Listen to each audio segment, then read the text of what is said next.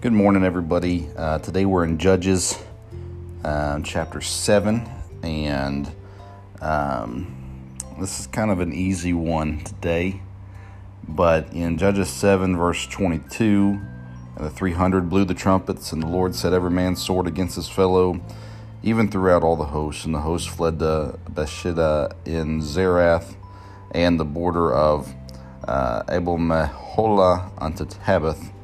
And it says here, we're looking through this story of Gideon and his 300 men as God cut down the armies of Gideon to this point. And not only does he have only 300 men in his army, the war plan to blow your trumpets and to shout, it's similar, isn't it, to Jericho? But in most cases, we would all say that doesn't make any sense. God's deliverance, God's victories that He gives us, oftentimes won't make a whole lot of sense. And we're in a day and time right now that it feels like God has cut things that we would think would be helpful.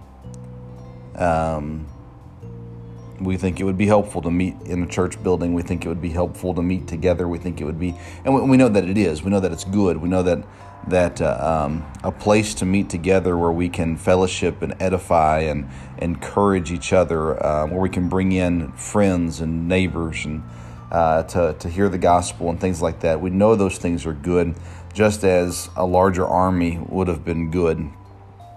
But God says, I don't need those things to accomplish my will. I can do things different than what you imagined I could do them.